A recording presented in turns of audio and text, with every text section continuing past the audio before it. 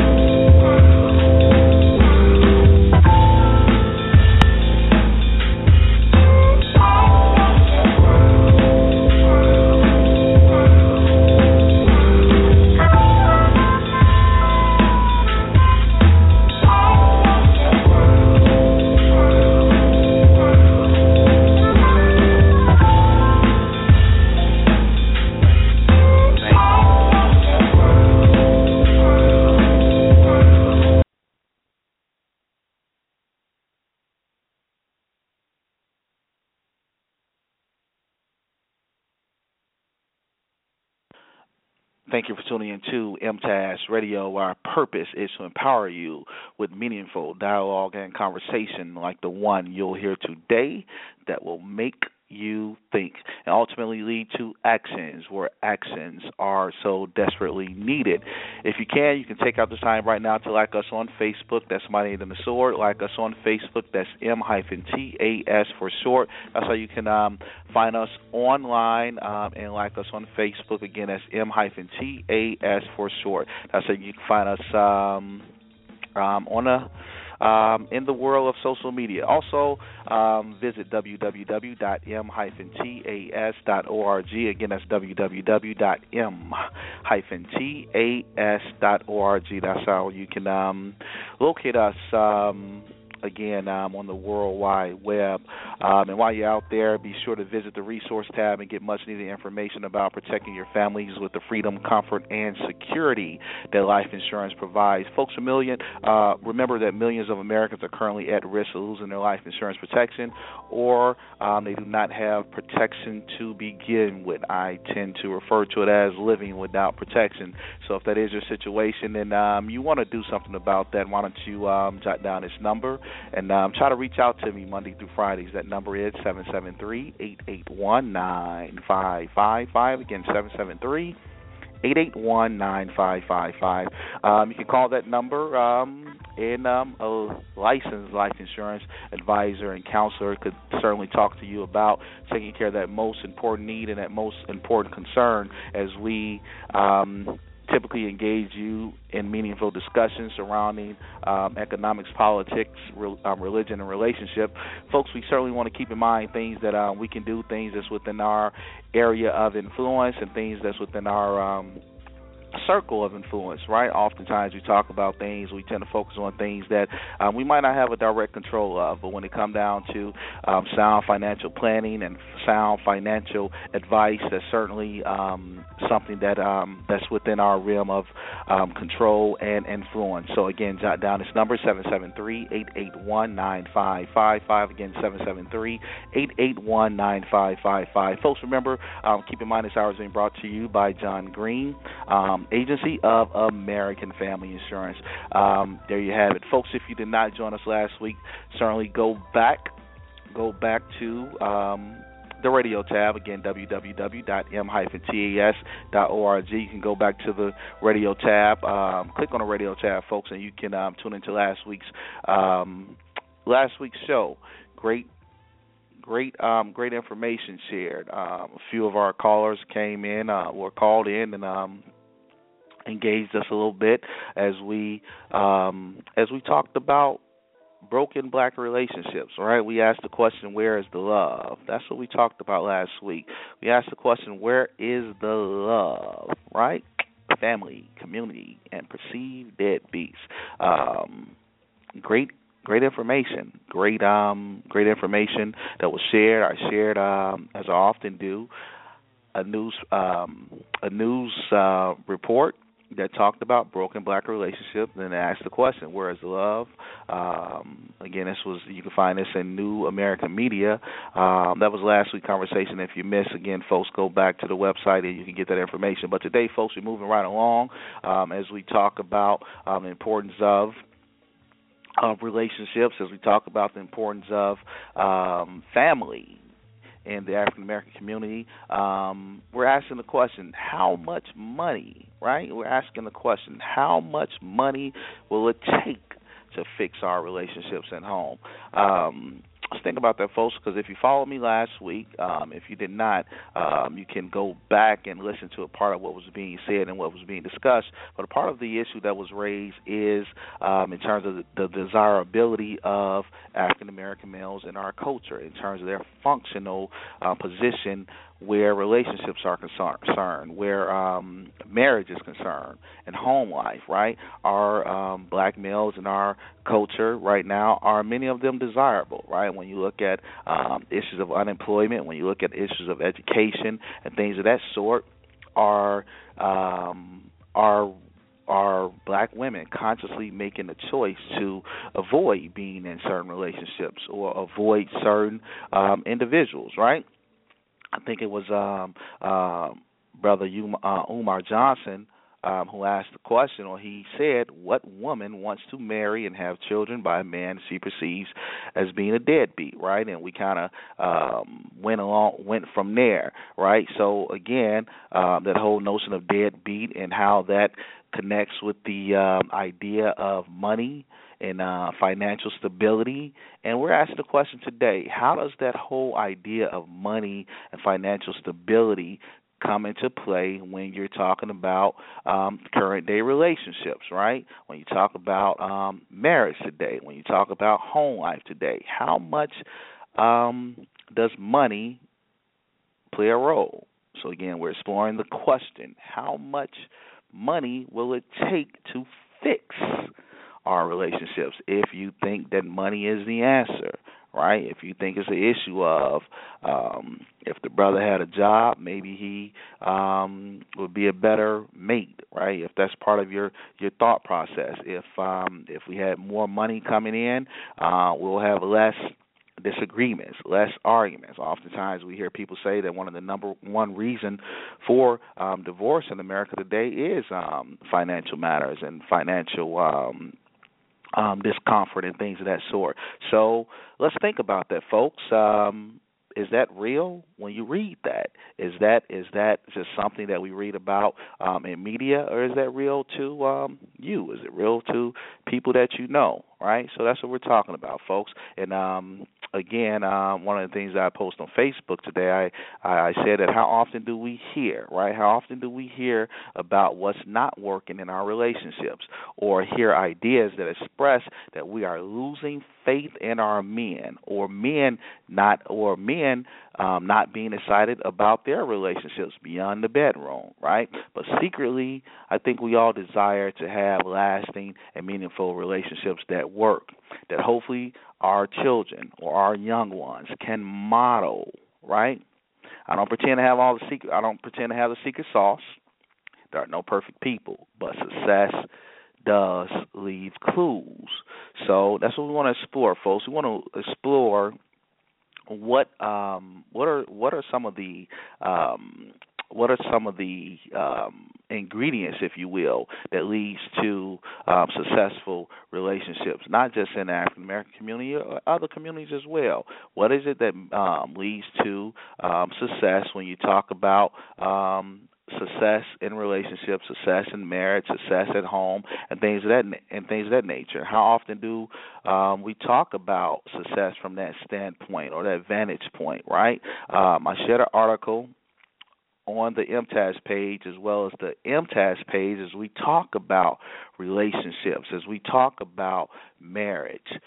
This article is entitled "What Patrick Monahan Knew About the Importance of Two Parents." Let's try it again. What Patrick Monahan knew about the importance of two parents. How often are folks having that conversation, right? Have we done away with that thinking? Have we done away with that model in the African American community? Do we think that model or that rationale is dated, or it's not factoring in some of the other concerns that might be just as meaningful to discuss, right? Are we currently living what some would call or refer to as a new normal? What does that mean? Have we seen too many generations or successive generation that exist in the from the aspect of single female-headed households? Has that gone on so long that now that has become our new normal? Do we even see that as a problem, right? Do we look at that and say, well, you know what, that's probably something not quite right with that methodology, with that picture? Do we look at that as being a state of brokenness, right? Oftentimes when I'm on social media and I might see people rant about relationships or rant about African-American men or the children's father and things of that sort, are we right to criticize men, right? Are we right to criticize men without also critiquing women who's making choices to be in certain situations with certain type of men and certain type of brothers? Not to beat up on men or women. I don't see any profitability or any fruitfulness into playing the blame game. But I think we have to look at these questions or look at these issues from a number of vantage points. Again, if you look at the report that was released early in the I think it was 1960 when Patrick Monahan actually released his report during the Lyndon B. Johnson administration, where he saw troubling signs in our community relative to the family structure, right? Relative to the family structure, and he saw the family structure, the two-parent household, as being a primary predictor of social outcome. You know, that was a quote that was attributed to him. Family structure is the primary predictor of social outcome. So as we talk about money and how much money will it take to fix our relationships, if you will, if it's just about money, from his standpoint, he said that it's not just about the economics. It's just the family structure to begin with. It's the values, if you will, in terms of our idea about family, our idea about what it means to have a successful relationship or a successful household. Yeah, if you go to my MTAS page, you'll see this article, and he said family structure is the primary predictor of social outcome. So what say you folks? I know oftentimes when we're met with information like this, we can certainly point to people who did not have the ideal situation. I didn't have an ideal situation. My mother and father never married. In full disclosure, my father certainly wasn't absent. He was there. I always had a birthday. I always had a Christmas. I always showed up at every graduation and things of that sort. But I could certainly see where certain things probably was missed as well as I look back on things. But again, there are no perfect people, there are no perfect families, there are no perfect solutions. So, what do we do with that? So again, certainly we could point to individuals that may be an exception to the rule, right? But an exception to the rule doesn't necessarily mean that's the way that we should be doing things, right? And oftentimes I wonder, do we even see that type of behavior as being a problem?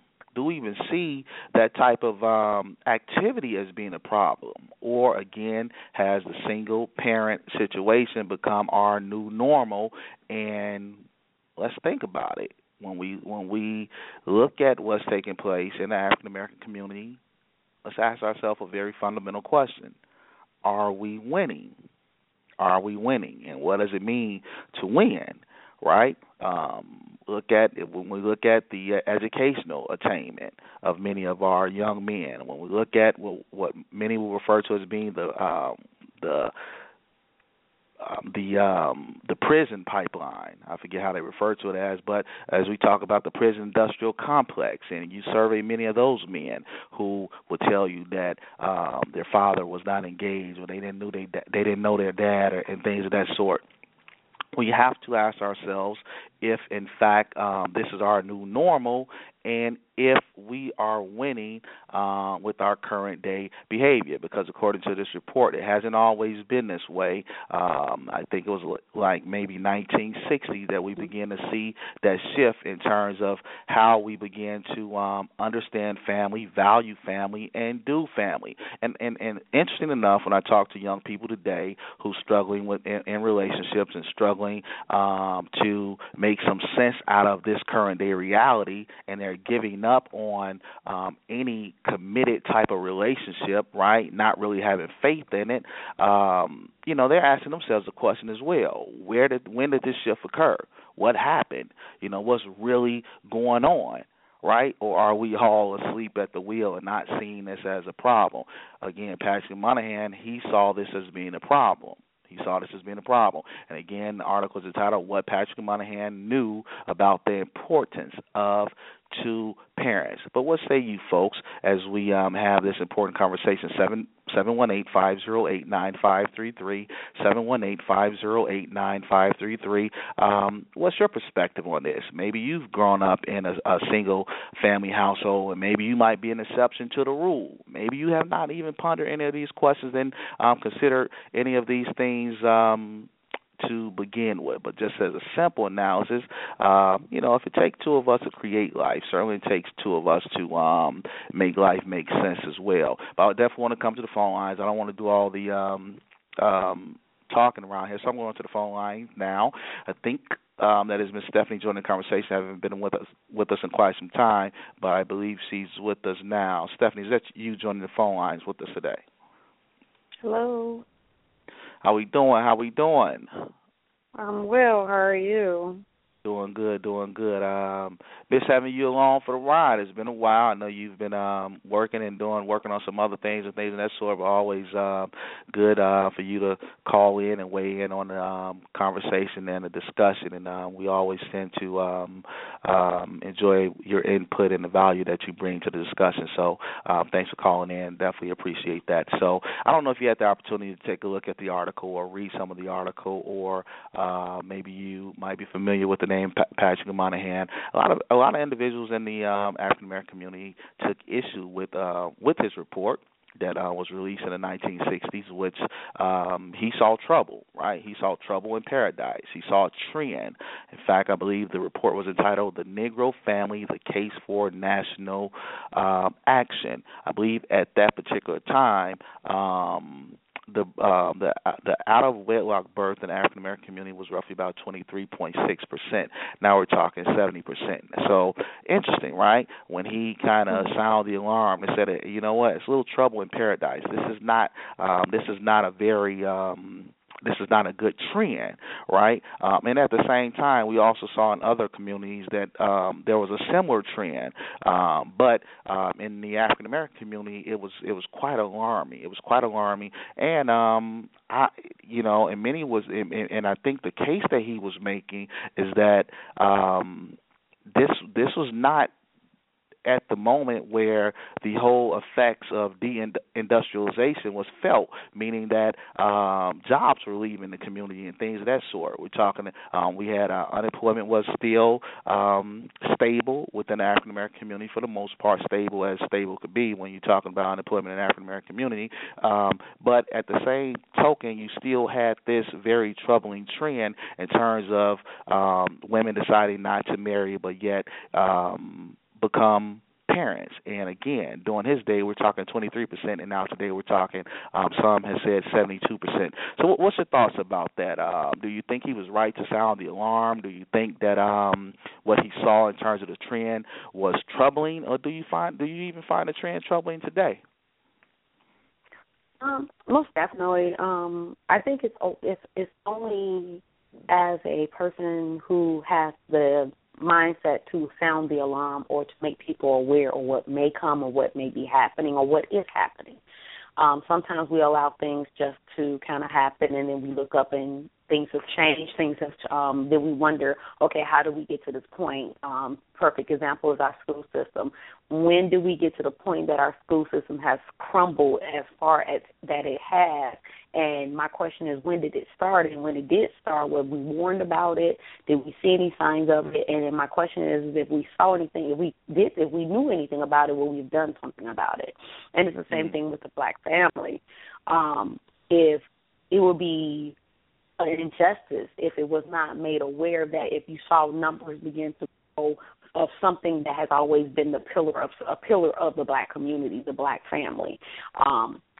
It's always, even by myself, and just get a little personal, or just even say I was not raised by my father. I was raised by my mom. My mother and father were not married. My mother and father literally, they separated, went their separate ways when I was very young. My relationship with my father was pretty scattered.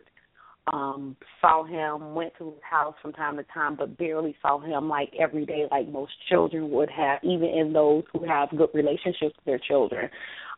They may have a good relationship with them where they actually they see them, meaning it's not just that quote unquote they can go visit them, they can pick their child up every day. It's that their relationship is still intact. That wasn't me. Right.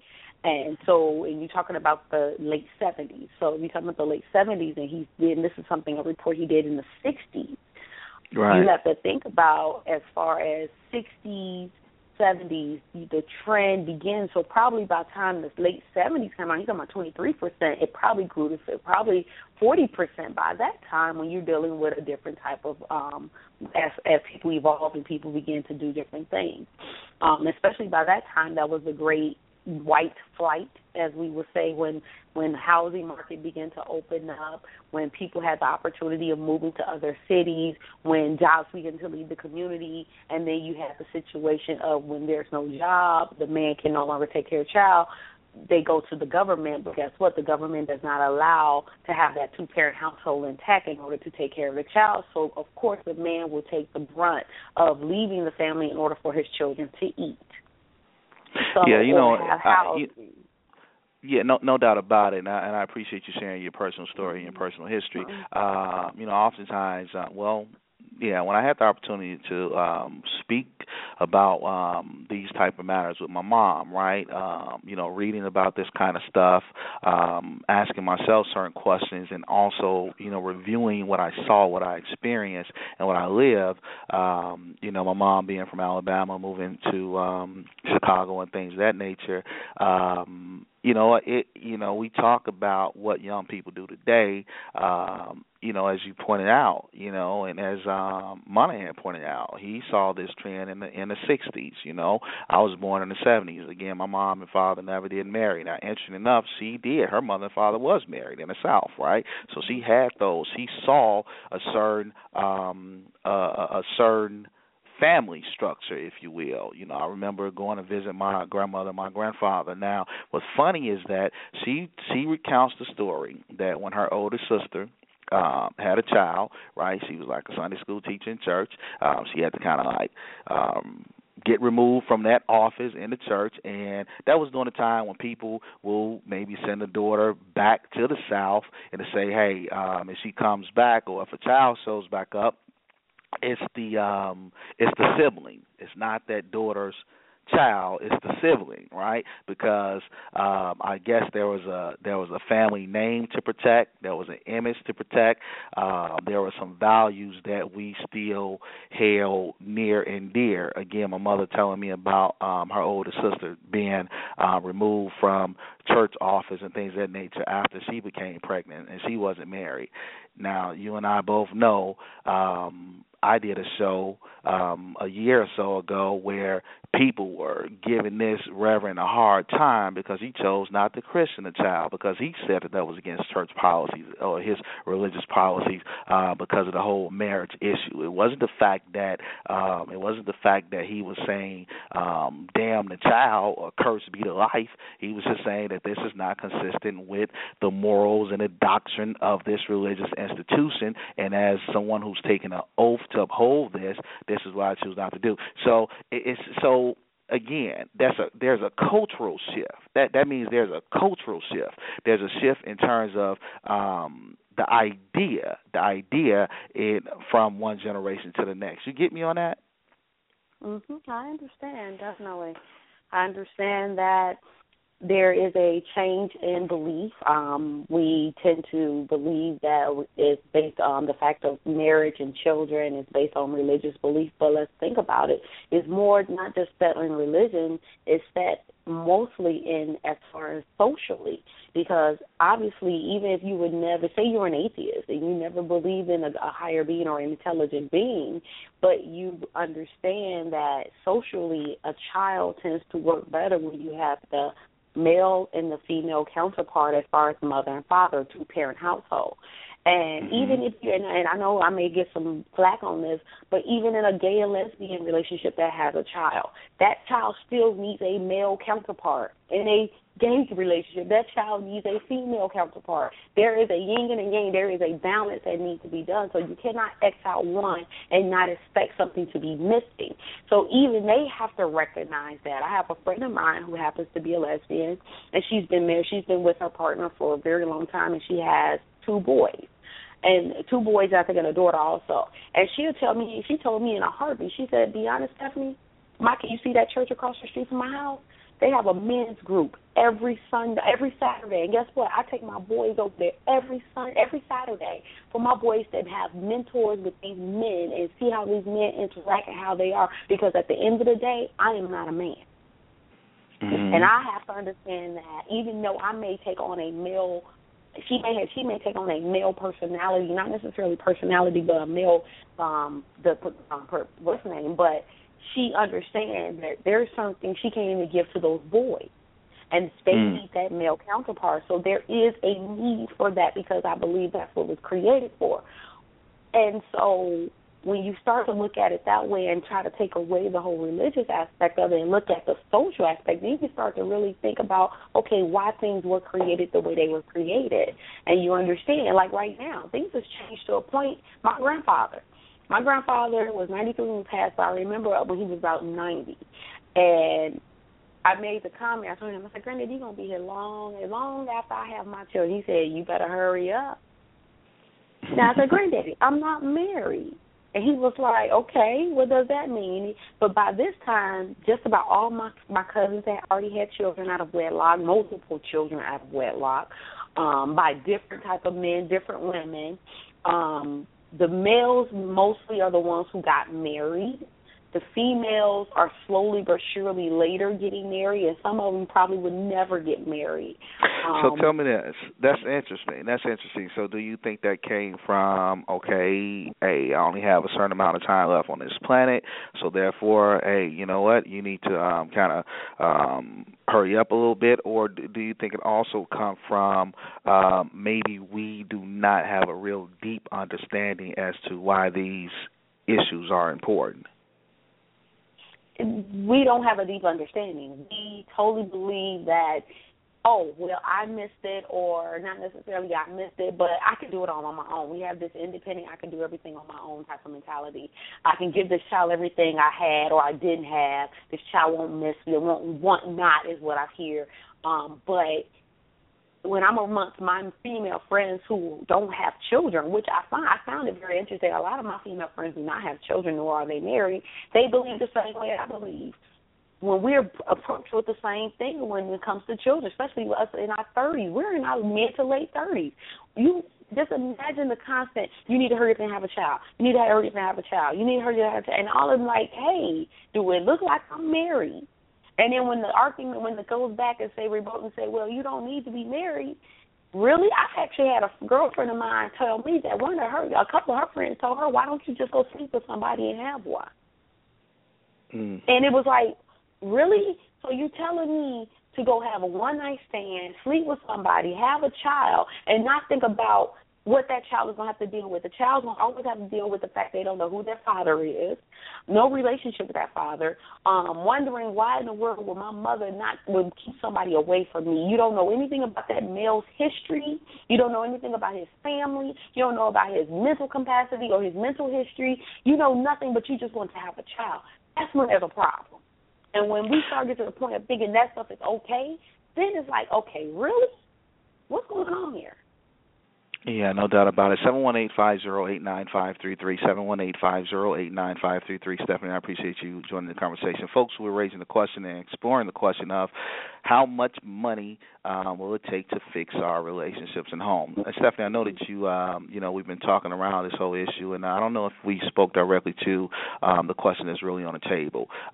When you look at relationships, when you look at marriage, and you look at those of us who have decided to do family apart from a marriage or to do family apart from being in a committed relationship, do you think a part of what's driving that ideology and that behavior is this whole notion of money, that, hey, I'm the greed, I have a great job, I can care for this child on my own, economically speaking, so therefore I don't necessarily, I want the kid, I want the child, but I don't necessarily need the relationship or the marriage. Could that be diluting some of what's taking place within many of these communities?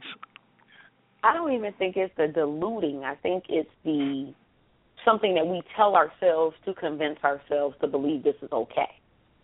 We don't think about the future. We don't think about what necessarily that child is going to have to endure, in the questions they may have, in the things that they may need that you cannot provide for them, and everything that you cannot provide. And we don't want to admit that we cannot provide we cannot give you everything. We can give you all the physical and material needs and live this glorious life and give this child something, but that child is still going to be missing something. And not to mention, as far as understanding in situations where you may lose your partner in death and that child may not, but understanding that child knows who their family is and to know necessarily who they are. It's important. I mean, if men, let's think about it like this. If men understand as far as their seed as being their legacy, then why is it important for your child to know who their people are, as well as things that who they are, because that's who represent their ancestors, those who came before them. That is important. History is important. And that's something that we have to not get rid of, because the reason why a lot of this stuff is the way it is right now, because you have a lot of these children who don't know who they are, and a lot has to do with their past not being revealed to them. So, of course, you're going to react the way you are. Yeah, no doubt about it. Again, when I was reading this article, and I grabbed one of the quotes from the article and I posted it on my Facebook page to get this conversation started. And this gentleman, Lawrence Mead, he said, what matters for success is less whether your father was rich or poor than whether you knew your father at all. And that's pretty deep and pretty powerful, It's not just about, is economics a factor? Certainly it's a factor. is to what degree is it a factor when you talk about successful families and successful marriages and things of that nature? That's certainly something we should explore and talk about, right? Because we certainly understand that, it takes money to make some of these things happen and to make certain things work. But his point is that's less of a factor. He says, again, I quote, "What matters for success is less whether your father was rich or poor than whether you knew your father at all." And I think that's heavy, right? Not just knowing his name, not just knowing what he looked like. Did you know him? Do you know him as a person? Did you spend time with that individual? Did he take out the time to talk with you, and things of that nature? And I don't necessarily know if many people of our generation really factor that in. As you pointed out. Again, your grandfather, he's long gone now, but just that whole piece of somebody knowing their father. What does it mean to know your father, right? Spending time with that other male counterpart. Oftentimes, people say part of the reason that some males have problem with other males is because they did not have a father to connect with in their home, so they don't know how to engage with other men. Right, so that's an uncomfortable situation for them. So they didn't see their father and mother have conflict and resolve those conflicts, right? Because it's not about being perfect. It's not about that, but it's about seeing a problem, seeing how people address the problem, handle the problem, and fix the problem, right? And sometimes that could take place in the presence of children. And when we don't necessarily model that, we could be putting individuals and children in particular at a disadvantage. So again, he said it's whether you knew your father, whether you knew him. And sometimes, I hear people talk about, well, my daddy was at home, but he didn't do much. So I don't necessarily think that a man in the home who's not necessarily modeling the correct or appropriate behavior is the magic bullet, but we have to learn what that's all about as well. And that leads me to another question, Stephanie, and if you can stay with me. What do you oftentimes, like I said, I see people criticize and they critique their children's father and things of that nature. And sometimes, I wonder if they sometimes look in the mirror themselves, right, and say, okay, well, what was I thinking? Did I know the right characteristics to look for when it came down to family planning? Right, when it came down to family planning. So from your standpoint, what characteristics do you believe, right, must be present in the lives of men who desire to be great fathers and great husbands? I know you're not a man, but certainly you're a woman, and you should be at least have thought about some of what I'm asking or consider it, or you've probably already done this type of mental work or whatever. So what do you think some of the correct characteristics are that must be present in the lives of men who desire to be great fathers and great husbands? As far as just if you talking about like a wish list or something like that, but I think that just somebody who's attentive, somebody who understands the responsibility, understand that it's not just a one-dimensional. It's actually multi-dimensional. There are several. I mean, it's not even a three-dimensional. It's more of an octagon, meaning that you are one person but have so many different sides that you can be serious, but at the same time you can be funny and you can be goofy. You can also be hardworking, but also know how to relax and have a good time and have fun. You can be this, you can be that. You have to be so many different things, but understanding how you can still be you without changing, and that person, the child, can see who you are. Also understand that when you're dealing with two people who can make this child, you're dealing with two different personalities, and being mature enough to understand how to deal with that person. And that relationship itself may not necessarily work out, which we always want that too, but if it don't, but just understand at the end of the day, you two may not be able to be a partner, but you guys are partners in a relationship. You're still in a relationship, but you have a child or children to work together. There was a cute little video that was on Facebook a couple of weeks. It was a little girl, couldn't be no more than probably about 3 or 4 years old, literally telling her mom and her divorced dad, "You two, please be friends." Say that again. They were saying what now? The little girl could have been no more than 4 years old, and she was telling her mother and her divorce and her father, they're both divorced, and apparently they could not get along. And the little girl literally told them, Mommy and Daddy, I need you to be friends. You two need to get along. And anytime you hear a child that young even realize that there is tension and there's a problem, your child see that. And you have to be mature enough to understand that at the end of the day, I chose this person to be the co-parent of this child, and they chose me. I can't get past it. It is what it is. Regardless if I think it was a bad mistake or not, you still have a child that you must take care of. And if that was a mistake, then something's wrong with you. At least look at the positives in that. I got you. So just as a recap there, I'm listening to you, but I don't know if I'm hearing you. So so the three things that you said by way of characteristics, if you could just run down the three things for me, and then I'm going to go to the phone lines again. What are the three characteristics that you said that must be present in the lives of men who desire to be great fathers and great husbands? Just as a recap there. I just mentioned, I said attentiveness.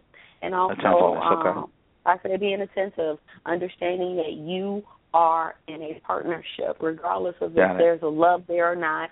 At the end of the day, you chose them. And then another thing, be more multidimensional than three-dimensional, meaning be different things in one person, but understanding that you have to be those different things. You can't be one person and then expect everything just to come together. You have to be free. You have to be serious, all those things.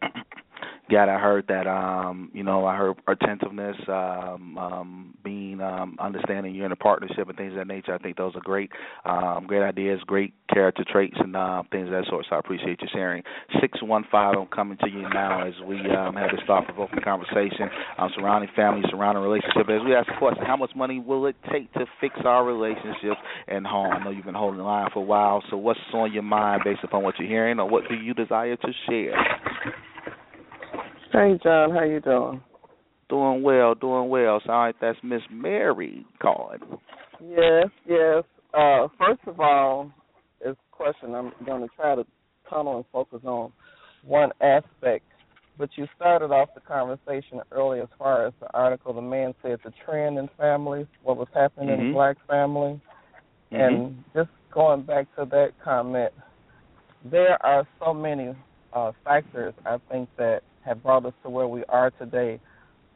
Some sociological, economics, of course, and then there's just a pattern of, I'll just refer to people in general. You mentioned the fact that you were a child of the 70s, and you said the conversation that you had with some of your older relatives as far as if someone came up pregnant in the family and how they had to deal with the repercussions thereof. I think you have to, as a health professional, I always consider the factor of what's going on in the world at the time, especially in the black community. But I think you need to consider the fact of birth control at that time, as far as back as the early days before the emergence of birth control. I heard Stephanie say that she was the product of parents that weren't married. I, too, am a product of parents that weren't married, but at that time my mother said that, with situations and circumstances, and it's still hard for me to believe today with all the birth controls that is out here, the number of young women who come up pregnant. But that's a whole other conversation. But back to your point as far as what we can do to fix it, I think that we live in a society of very selfish people as far as parenting is concerned, for the simple fact that once we decide to have these children, then we expect men to take on the role that we do as well. And as the old saying goes, mama's baby, daddy's maybe. So as a female, and I look at a lot of my colleagues in my field, there was a time when a lot of people in my career who were professional women who couldn't find suitable partners or husbands or boyfriends or who had not gotten married. And I can just think of 5 people off the top of my head. By the time the clock started ticking in their mid-30s, they opted to have children. So that being said, on the economic side, these are professional women who economically could take care of a child on their own, and a lot of them went into this situation saying that I want a child. It doesn't look like I'm going to get married, as I heard Stephanie kind of mention too. So I want a baby, so I'm going to have a baby. So a lot of them have had children, and just reflecting back now, some of these kids are, early teens. The fact of the matter is that some of those men stepped up to the plate and at least tried to have an active part in these kids' lives, i.e., as you said, they know their father, and then some they've never seen again. But as far as economics, the mothers were able to provide for the children. But the same token, I'm thinking of one child in particular. He is a male child who does not have any male figures in his family, who does yearn to know his father. I mean, he knows his father, but he don't know him. He doesn't have a relationship with him. But at the same time, I think that the whole gist of the matter is that it is a woman's responsibility, and when we decide to have these children, you have to be selfless and consider, what do you want for your child? I mean, money is not going to fix a child who wants to know their father, a child who wants a relationship. And even if it's not their father, a male figure that they can look up to. Stephanie mentioned the fact that she had a homosexual friend who has taken upon herself to be sure that she put her boys in an environment where they have male figures that they can look up to. How many people actually take the time to seek out and do something of that nature? How many people or women have uncles and aunts in their family who they even look up to, much less want their kids around? So, I mean, there's so many parameters that you have to consider when you talk about children, and we have to realize, and I'm really making a plea to women especially, you have to consider the whole picture when you bring a child in this world. As I said before in your show, if I didn't get pregnant in the 70s, I just don't understand the explosion of all these young women having children, and it's not just one, it's 2, 3, and 4, with 2, 3, and 4 men. I don't understand it. I can't understand the health aspect of it as far as disease is concerned, but at the same time, going back to your point, does a child need to know his father? And I think they do. My father was not there, but I knew who he was. I had a relationship with him.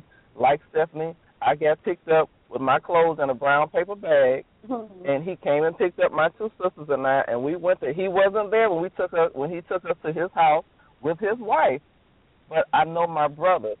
And to this day, our relationships are still strong, because even though my father may have picked us up maybe once a month on the weekend, he picked us up on Friday, he dropped us off. My brothers would say they were happy to see us coming, because he knew my father was going to the grocery store. They won't have food in the house for a while, because my mother said they better be fed and clean when they come back. So there was a standard set that you have to at least immerse your children in their family on both sides, because at this particular day in my life, I'm proud to say, even though he wasn't there at registration, he was always there at graduation, so at least I knew who he was, and at some point that I did have some type of sense of value in his life. A lot of these children nowadays, they're just lost in more ways than one. That's all I can say, and it's just really sad. So yeah, no doubt about it. To your point, I think selflessness plays a large role in today's society is trying to fix it. We have to stop being so selfish when it comes to children. That's my biggest point right there. I just think no people doubt are about just selfish. I would, I tend to agree with you, particularly when you make the point, Mary, that a lot of times you saw in your generation where some women, they certainly had the economic means to become a parent, but they were missing that other part, and the other part being that male energy, that father there on a day-to-day basis, that sort of thing. Do you think that when women make that choice, do they look at the consequence of those choices, or maybe they don't connect the dots? I'm just speaking from a personal perspective. A couple of the women that I'm thinking about, they did do, I'll just use the term loosely and say research as far as their father's background. One, unfortunately, did not, and I think that in her case it was fatal. And then, two, I think some of it as far as the child is concerned as well, because, children, when they get to a certain point, they have to decide to want to be something too. So I don't just put it on the parent all the time, but when you're trying to mold that child, I tell people all the time, you have to always be careful as far as who you have around the child and the example that you set for your children. And as Stephanie said, and you alluded to the fact too, when we were coming up, there was always that outcast aunt or sister, or you go around think of somebody as somebody's cousin or whatever, and you find out when you get grown that was their child they had when they were 14 years old because they were raised by, by the mother, grandmother, something like that. Nowadays, it's accepted. When I was coming up, if you were pregnant, you only had a baby shower if you were married with a husband about to have a baby. Nowadays, people throw baby showers for who's ever having a baby. I don't care if they're 13 to 25. Yeah. I mean, our societies, the standards that we have now, especially in our community, are pretty much in the toilet. Now, at one point do we say, okay, enough, and stop perpetuating, this idea? I'll just use very quickly. I had an employee long ago, not too recently, I think within the last year, who got pregnant. Now, she already has a child, and she was having problems with that child because that child's father was not active in her life. And the irony of it is the father works with her stepfather and her cousins, male people at that. That's a whole other story. But she came up pregnant, and my question to her was, you just told me last month that this 5-year-old you have is wondering why her father doesn't like her. Now you come up pregnant again with somebody, and she say, I say, are you in a relationship with this guy, whatever? She say, no, it's just a situation. And before I knew it, I said, what the hell is a situation? Yeah, what's a situation, right? Right. It's not a relationship, it's a situation. And now you're pregnant. Fast forward now, 12 months later, this 3-month-old child is here by another man. He wants to have nothing to do with her, doesn't come see the child, but she's calling this man's, I won't say young man, this young man's mother, saying, what is he going to do?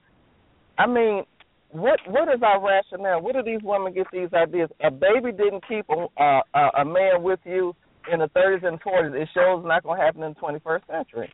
I mean, there's nothing new under the sun. All this stuff has been here before. A baby does not make men stay. But for some reason, some young girls still think it. But I just go back to say again, we have to be held accountable. Women, it may not seem fair to some, but it's the truth of the matter. These children come from our womb. When we decide to allow a man's seed to stay with us, then we have to deal with and look at the long-term repercussions of this child, because he can go about his business, and we see it around us every day, all the time. So what does it take to fix it? I think women have to stop being so doggone selfish and be held more accountable. It may be unfair, but again, we don't want to bring the babies home. As my mother had all girls, she say, he can go get what he wants, but that baby coming home with you and me. I'm not going for it. So do women have these conversations with their girls and be sure that they hold true to the letter as far as accountability? We're too selfish of a people, I think, and a lot of it has to do with these babies having babies, and everybody's just giving everybody a free pass, and it's okay. Is it really okay? Yeah, is it really okay? That's interesting that you say that, Mary. If you can stay right there as we bring this conversation home, roughly about 7 minutes left in the discussion here. Stephanie, I'm listening to what Mary said, and she said that the young lady that she knows, she said that she doesn't have a relationship. She doesn't have a relation. She have a situation, not a relationship, but a situation. Interesting. And thinking about that, brings me to the point of bringing me to the question: is marriage or relationships, is it celebrated right now? And do you think should premarital and family planning classes be more readily available to encourage and promote healthy relationships leading to a strong marriage? What's your thought about that? Because it looks like the cultural shift that marriage itself is not celebrated in the African American community. We're saying, hey, I'm in a situation. That's normal, John.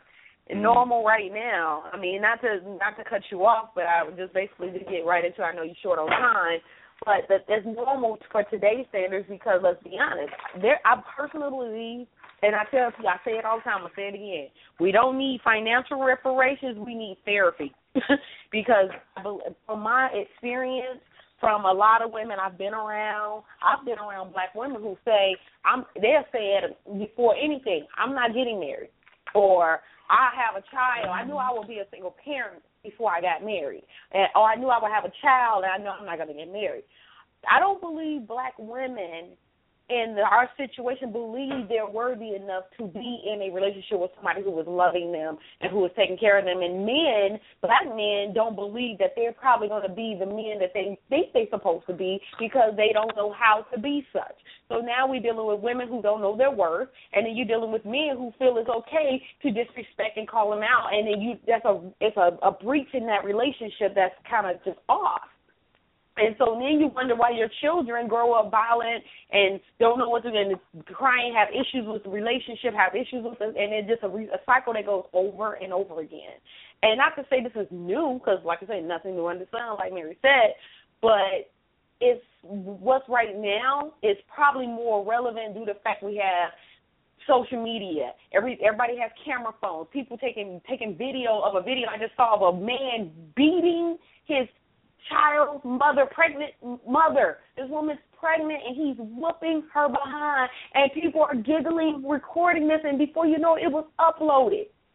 So family planning classes, do you think that will help so people can see what a healthy family looks like? Maybe for people to see what a family looks like to begin with. Will that be helpful?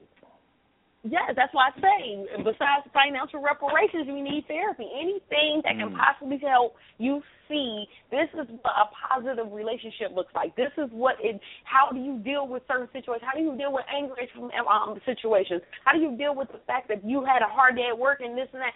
Something. Because it's not being taught at home because we're dealing with a lot of broken homes already. And don't get me wrong, everybody's home is broken, regardless if it looks perfect on the outside or not. There's something that everybody's lacking. But at the end of the day, you still have to stop and look at the situation as being what it is. How do you get through it, and how do you continue to move on? And then our problem is that we don't see that. We see the fact that you got men and women, black men and black women that don't see their worth with each other and feel that they're worthy enough to be in healthy relationships. Great point. Mary, I have time to get you back in. And what's your thoughts about family planning classes and things of that nature? Is that something that's being discussed in our community, or something that's being taken seriously or should be taken seriously? We're talking family planning. Well, family planning in the school system and around, I think, is important. But again, I think it also starts at the home. I mean, as the saying goes, charity begins at home and spreads abroad. It starts at the home. You know, my mother didn't say why I should or should not. She just said, don't do it. I had to find out the whys on my own. And again, I just think that we have to better prepare our young people as far as when they go out in the world, even as far as economics, you know, you send your kids off to school, sociological issues, everything. I just think that the era I grew up in, we were just told not to do something, and you found out why. Well, what I try to do as a parent is let my daughters know the whys of what the possibilities could be. You know, and it's funny, my daughter who's in college is telling me now, well, you know, she'll call me and say, well, Mama, you know, this one is pregnant, that one is pregnant.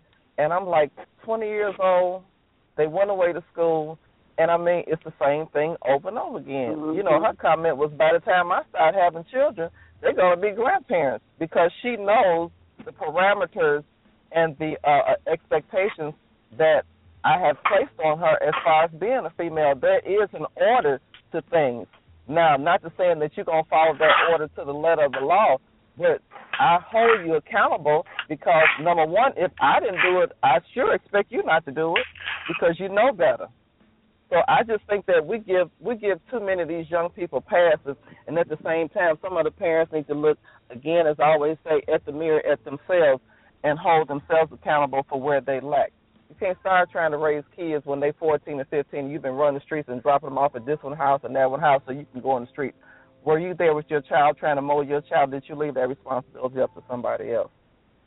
You need to stop being so selfish. That's my biggest point.